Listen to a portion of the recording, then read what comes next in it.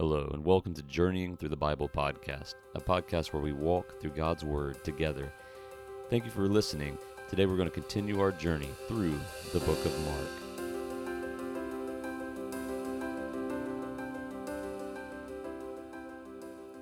Today we are in Mark chapter 6 as we continue our journey.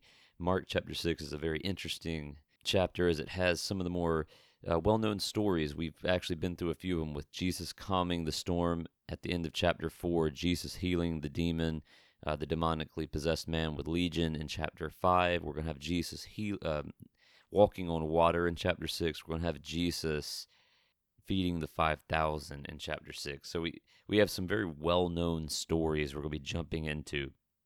But he starts out in probably a less well-known story, but one that's still important. He goes away from there where he was. So he had just healed Jairus' daughter, raises her back to life. He tells them to be quiet. Everybody that's with him's in awe and wonder. And he goes away from there, and he comes back to his hometown in Nazareth. And his disciples followed him. And on the Sabbath, as he does, and as the theme has been going, he begins to teach in the synagogue. This is something we see a lot out of Jesus. Where he goes, he teaches. And many who heard him were astonished. Now here's the difference. As many were astonished before, they're astonished at what he's done and what he said, a teaching with a new authority. Even the unclean spirits obey him. Even the winds and the waves obey him, and they're astonished. But here, they're astonished, but they're going to be asking some questions the others did not ask. The other accounts where they say they were astonished, they tell what they were astonished about, but here, they're astonished at where does he get off being like this? So watch the questions that come in verse 2. Where did this man get these things? So in answering the question, who is Jesus, right? Mark has been answering that. He is the one who is the Son of God. He is the good news. He is the one who teaches with all authority. He is the one that the spirits obey. He is the one that the winds and the waves obey. He is the one that there is no physical sickness that has authority beyond his authority to heal it. He is the one who all creation is subjected to. And they ask their answer to the question, I guess, is where does he get off being like this, teaching like this, speaking like this? Well, why do they say that? Well, here's the reason. How are such mighty works done by his hand? So you can already see it. They're kind of heading the wrong direction here in their questioning. Is this not the carpenter? And so there you go. We've arrived at the problem. They're not astonished because he's doing amazing things. They're astonished because they're like, isn't he just the son of a carpenter? Is not this the carpenter, the son of Mary, the brother of James? We know these guys. Is he not just that? Are not his sisters here with us? And they took offense at him. So even more interesting is they begin asking the questions of, is this not just Jesus the carpenter? How's he teaching these things? Where did he get them from? Where's he doing these mighty works from? And at the end of it all, they're offended by it. They're not just amazed. They're not astonished because what Jesus is doing is truly astonishing. They're not astonished that he's teaching with authority they've never heard before. They're not astonished that he is healing with a power that they've never seen before. They are astonished because they're going, who is this guy think he is? We know him. We know his family. Where does he get off being like this, doing these things? He's hiding something, and they're offended. They're not astonished to the point of going, something amazing is happening here. They're not astonished thinking the Messiah has come. They're astonished and offended. Oh, I hope that when we answer the question in our own lives, who is Jesus, that we don't go, I'm offended by the things that he say. And in fact, as you look around at social media today, that tends to be a problem. People are offended by what Jesus is saying, what he's doing, and who he thinks he is. So the very answer to the question that Mark gives, who is Jesus, is offensive to our world today. It was offensive back then, I guess you could say, and it's offensive today because if Jesus truly is the Son of God and what he says does have authority and does have power in our lives, we're not okay. And the way we live is not okay. And the reason why that's so offensive to the world is that means he has the authority to tell me I'm wrong. And we live in a society where we're like, I don't think so. I'm the authority in my own life. And they don't like the idea that Jesus is the true authority. And they're offended by what he's saying. And what he's saying, this teaching is amazing. They're amazed by it. But they're offended because they're like, I know you. I don't like, where you came from. We know your family. Who do you think you are? We're offended at this. And so what you would not expect is that they took offense at him. And I hope that as Christians, we don't take offense at what Jesus says, even if it convicts us. But it also helps us to understand those who don't believe. They do take offense to what Jesus says. Jesus is not a neutral character. You can't sit on the fence of history and go, Jesus, I could take him or leave him. It's rather you fully accept him or you take offense at him and reject his kingliness. And they've rejected his kingliness. Here's Jesus' response. A prophet is not without honor except in his hometown, among his relatives, and in his own household. And he could not do a mighty work there, except that he laid his hands on a few sick people and healed them. And he marveled, not because of their faith. Remember, he looks at the faith of the four men that bring the paralytic, and he says, your faith has made you healed. Or made you whole, sorry. He marvels at the faith of the woman that just says, if I could just reach out and touch his robe. And that was in the last chapter. And he says, your faith has healed you. And yet here he marvels because of their unbelief. I mean, those are sad words. I mean, could you imagine the king of all creation marveling at your unbelief? How tragic a story is this, that he looks at his family, he looks at his hometown, those who knew him well, and he marvels at their unbelief. So much so it hinders his work. Now, I don't believe it hinders his work in the sense that we can hinder the work of God, but I think he was so, he's so struck by the fact that they would not believe him like that he just didn't do a lot of works there except to heal a few. And I think that was just out of his extreme compassion and mercy on people, that he just felt like, I'm going to do something. But he marveled at their unbelief, and it to the point that it completely hindered what he was wanting to do. And I don't think he was hindered by their power. They had power over him. But I think that there was a sense that extreme unbelief, it does not limit, but it causes problems in terms of the work of God. Now, in your own life, just think about this: unbelief, hardness of heart. God can work despite that. He doesn't need you to believe in the sense that you're that important, but your unbelief and the hardness of your heart can certainly slow down and change the work of God in your life. I mean, God wants to do all these things in your life, and he's wanting to work through you, and he wants you to be a conduit for which his grace flows, but because of the hardness of your heart, it's not there. The works aren't being done. Now, that's to your own detriment, and I think the issue is he could have healed many. He could have cast out many demons, but because of the hardness of their heart, he does not. Because the hardness of their heart has led them to a place where they've missed out. And I think maybe that's what I've been trying to say, is that the hardness of our heart and the hardness of their hearts, they miss out on the work of God. And they missed out on what Jesus could have done in their lives. And I think that's a good warning for us, that we don't let the hardness of our heart and our unbelief well up within us, that we would miss the work of God in our lives. And that it would hinder the work of God in our lives. Well, so now Jesus goes on in verse 7 as we continue to scamper through chapter 6 here. I know I would love to spend a lot more time on this, and I'd like to spend a lot more time on a lot of what we talk about. But again, I'm trying to do this all in about 20 minutes, so we're trying to get the whole chapter in. And that's kind of the goal of this podcast. This is a walkthrough of the highlights of the chapter. It's not an exhaustive study. by any stretch of the imagination. But in verse 7, he called the 12 and began to send them out two by two, and he gives them authority over unclean spirits. Now remember, in chapter, I think, 3, he calls the disciples to himself, those whom he desired to be with, so that they would be with him and that he might send them out and have authority to cast out demons. So remember that, and now plug that into what we have here. Those whom he called, those whom he desired to be with, he is sending out, and he's giving them that authority over unclean spirits. And they go, and he gives them some instructions about, what to wear, what to take. And it's this idea of faith. You don't take two tunics, just take one, because it will be provided for you. And there's more detail in other Gospels about how he sends them out.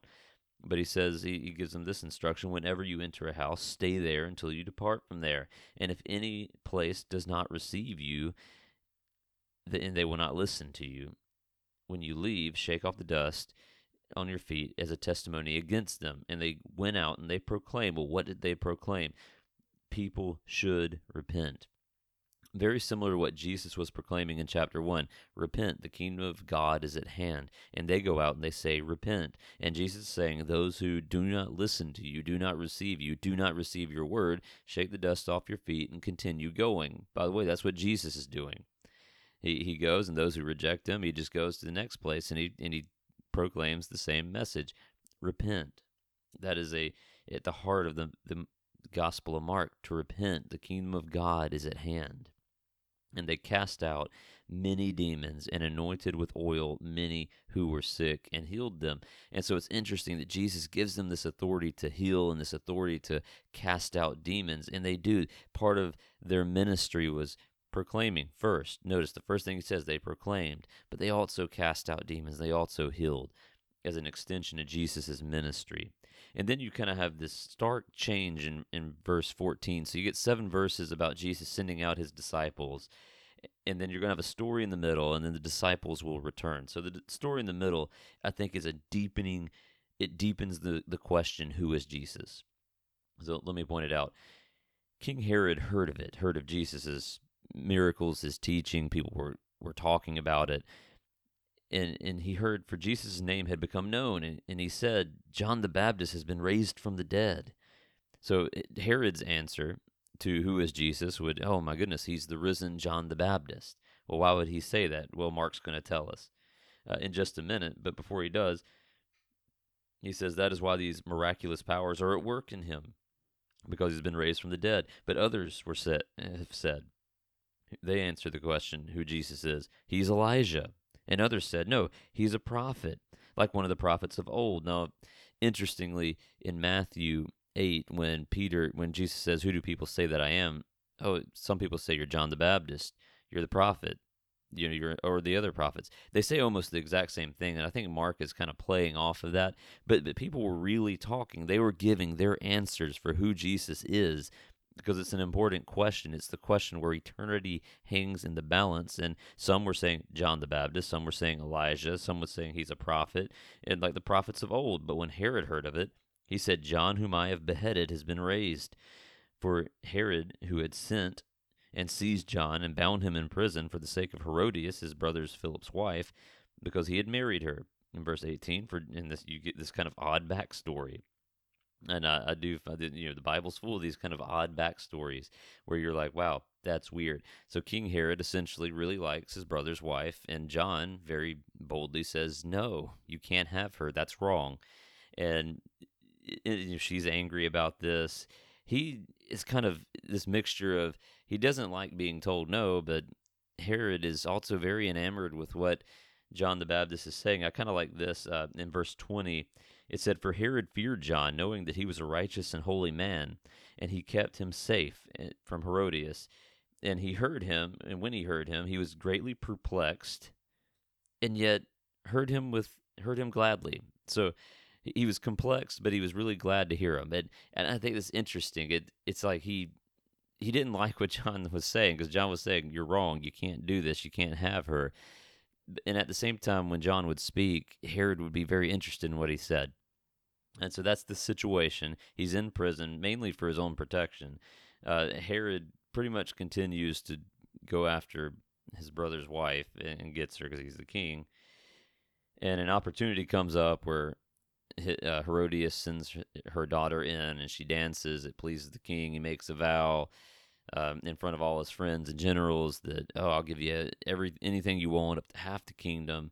And I'm just paraphrasing here. And she says, I want John the Baptist's head. Well, Herod didn't want to do that, but this is a shame-based culture, and he had made a vow in front of all his generals and his finest soldiers and all the politicians that were with him, and for him to back out on that would be a big deal, because it would be like, hey, wait a minute, you gave her your word, and now you're going to back out on your word. How do we know you're not going to back out on stuff that you've given to us or told us? And so honor is at stake here. And so he's been kind of tricked into doing what he did not want to do. And he goes, okay, fine. And he sends for John's execution. They bring his head on a silver platter. Some just weird stuff. And Herodias is happy. Herod not so much. And Herod, to the point, he's afraid, because now that we've had this backstory, we cycle back. Jesus is teaching. People are saying, oh, it's John the Baptist. Oh, it's Elijah. And Herod's like, oh, no, it is John the Baptist, and he's risen from the dead. He's afraid. Well, the answer to that question is no. Jesus is not John the Baptist risen from the dead. He's not Elijah. He's much more than just a prophet. But people are asking, and they're giving their own answers to the question, who is Jesus? And so when John the Baptist's disciples hear that he's dead, they come take his body and lay it in a tomb. I think that's important too, because, hey, spoiler alert, Jesus will also die, and his body will also be laid in the tomb. But the difference is John the Baptist stayed in that tomb without a head, I'd imagine. Jesus walked out of the tomb. And I don't think that's an accident when Mark talks about them laying his body in a tomb. I think he's setting up, John the Baptist was laid in a tomb. No, he did not raise from the dead. But here's the irony, Jesus will raise from the dead. He's not dead yet, but when he dies, he will walk out. And interestingly enough, Herod will be one of the ones that sentences Jesus to death, and yet Jesus will rise from the dead. They will lay his body in a tomb, but he won't stay there. John the Baptist did. And I think that's an interesting kind of connection to the end of the book of Mark in verse 29 of chapter 6. And now we jump back to verse 30, and suddenly the apostles, those who have been sent out, remember in chapter 3, he calls them apostles, have returned to Jesus, and they told them all that they had done and taught. They're excited. It had been a neat time of ministry where they go out and they proclaim repent. People are repenting. They're casting out demons. They're healing people. They're genuinely excited about this, and they should be.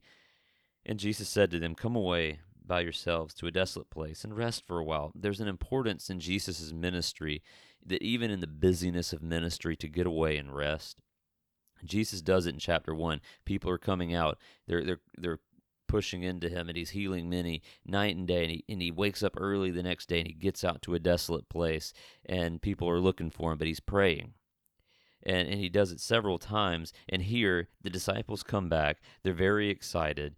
They're tired. And he goes, let's get out to a desolate place, and let's rest a while. For many were coming and going, and they had no leisure even to eat.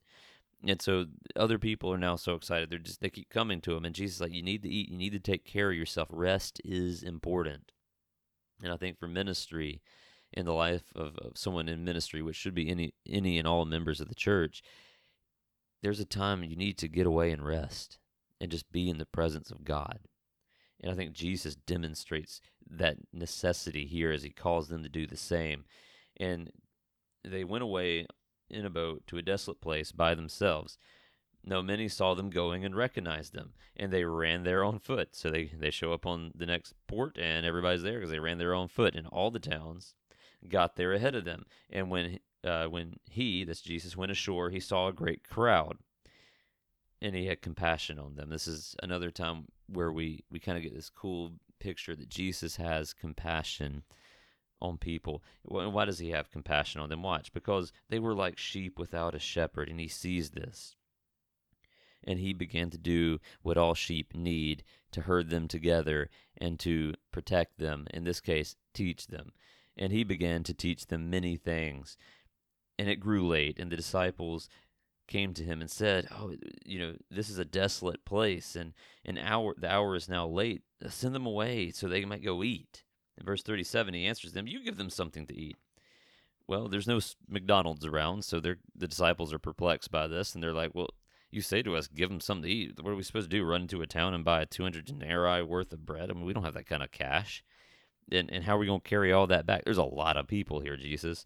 Like, you didn't notice? And Jesus says, well, how many loaves do you have?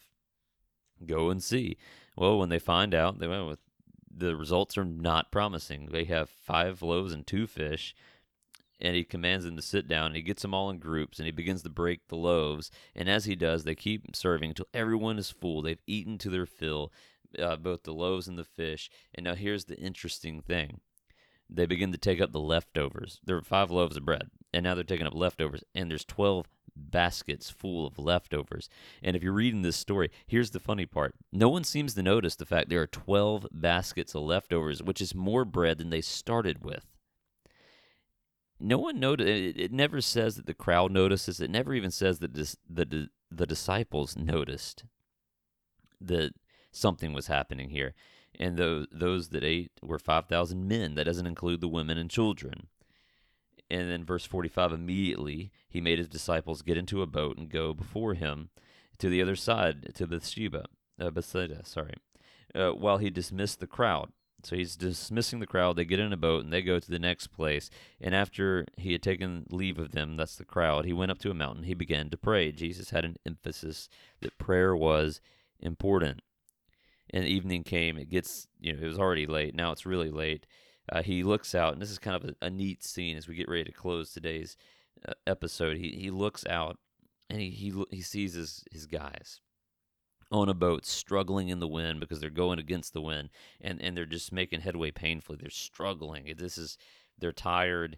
They really want to get the rest, and it's just not going well for them. And he's watching them. For the wind was against them, and about the 4th watch of the night, he came to them, walking on the sea. Now, this is interesting, too, and this raises questions in my mind. He meant to pass by them. Well, why not go to the boat? And I think it's interesting that he almost meant to pass by them so that they might see him and go, Jesus is walking on water. We'll have faith that we'll get there, or something. But it does bring questions in my mind. Why did he not intend to go to them, but past them? And I find that very interesting, perhaps a topic for another episode, another day. But for they all saw him, and they were terrified, and yet he immediately spoke and said, take heart, it's me, don't be afraid. And he got into the boat with them, and the wind ceases, and they were utterly amazed that the wind ceased, and that he was walking on water. And interesting, verse 52, which should again cause questions for us, for they did not understand about the loaves, but their hearts were hardened. And that's been a theme in this chapter, the hardness of hearts. You see, the people at the beginning of chapter 1 in his hometown had hard hearts, and they did not understand. And yet the people, the disciples, those whom he called, he desired to be with, they don't understand. They don't understand that he performed a miracle with the loaves. They don't understand that he can walk on water. They've seen him do incredible things, and yet they're amazed and astounded that he walked on water. And it ends with him crossing over to the next seashore, and he gets out, and again, people recognize him. A crowd forms. They begin to bring sick people to him. They recognize him, and I don't think Mark said that unintentionally. The disciples don't recognize him at first. No, given it was late, they were on the water, and Jesus walking on water. I get it, but they don't recognize him. But the people there, when he lands, they recognize him. They bring their sick out. And they laid the sick in the marketplaces, and they implored him that they might even, if they could just touch the fringe of the garment. Notice the faith. If I could just touch the fringe of your garment, I'll be healed. And as many as touched it, that's the garment, were made well, because there was a faith in saying, if I could just touch the garment. And yet his disciples seem to miss that. His disciples have missed all of this, and he's going to call them out constantly. You have no faith. You have little faith. Do you not get it yet? And I wish we had more time to discuss this, but that is all for today's episode as we've made it to the end of chapter 6. Again, a lot of topics for another day. Thank you for listening. Again, you can listen to us on Spotify and a few other places like Google Podcast. We will be getting on Apple Podcasts soon. But again, thank you for the episode. Thank you for listening to the episode, and I hope to see you next time on Journeying Through the Bible.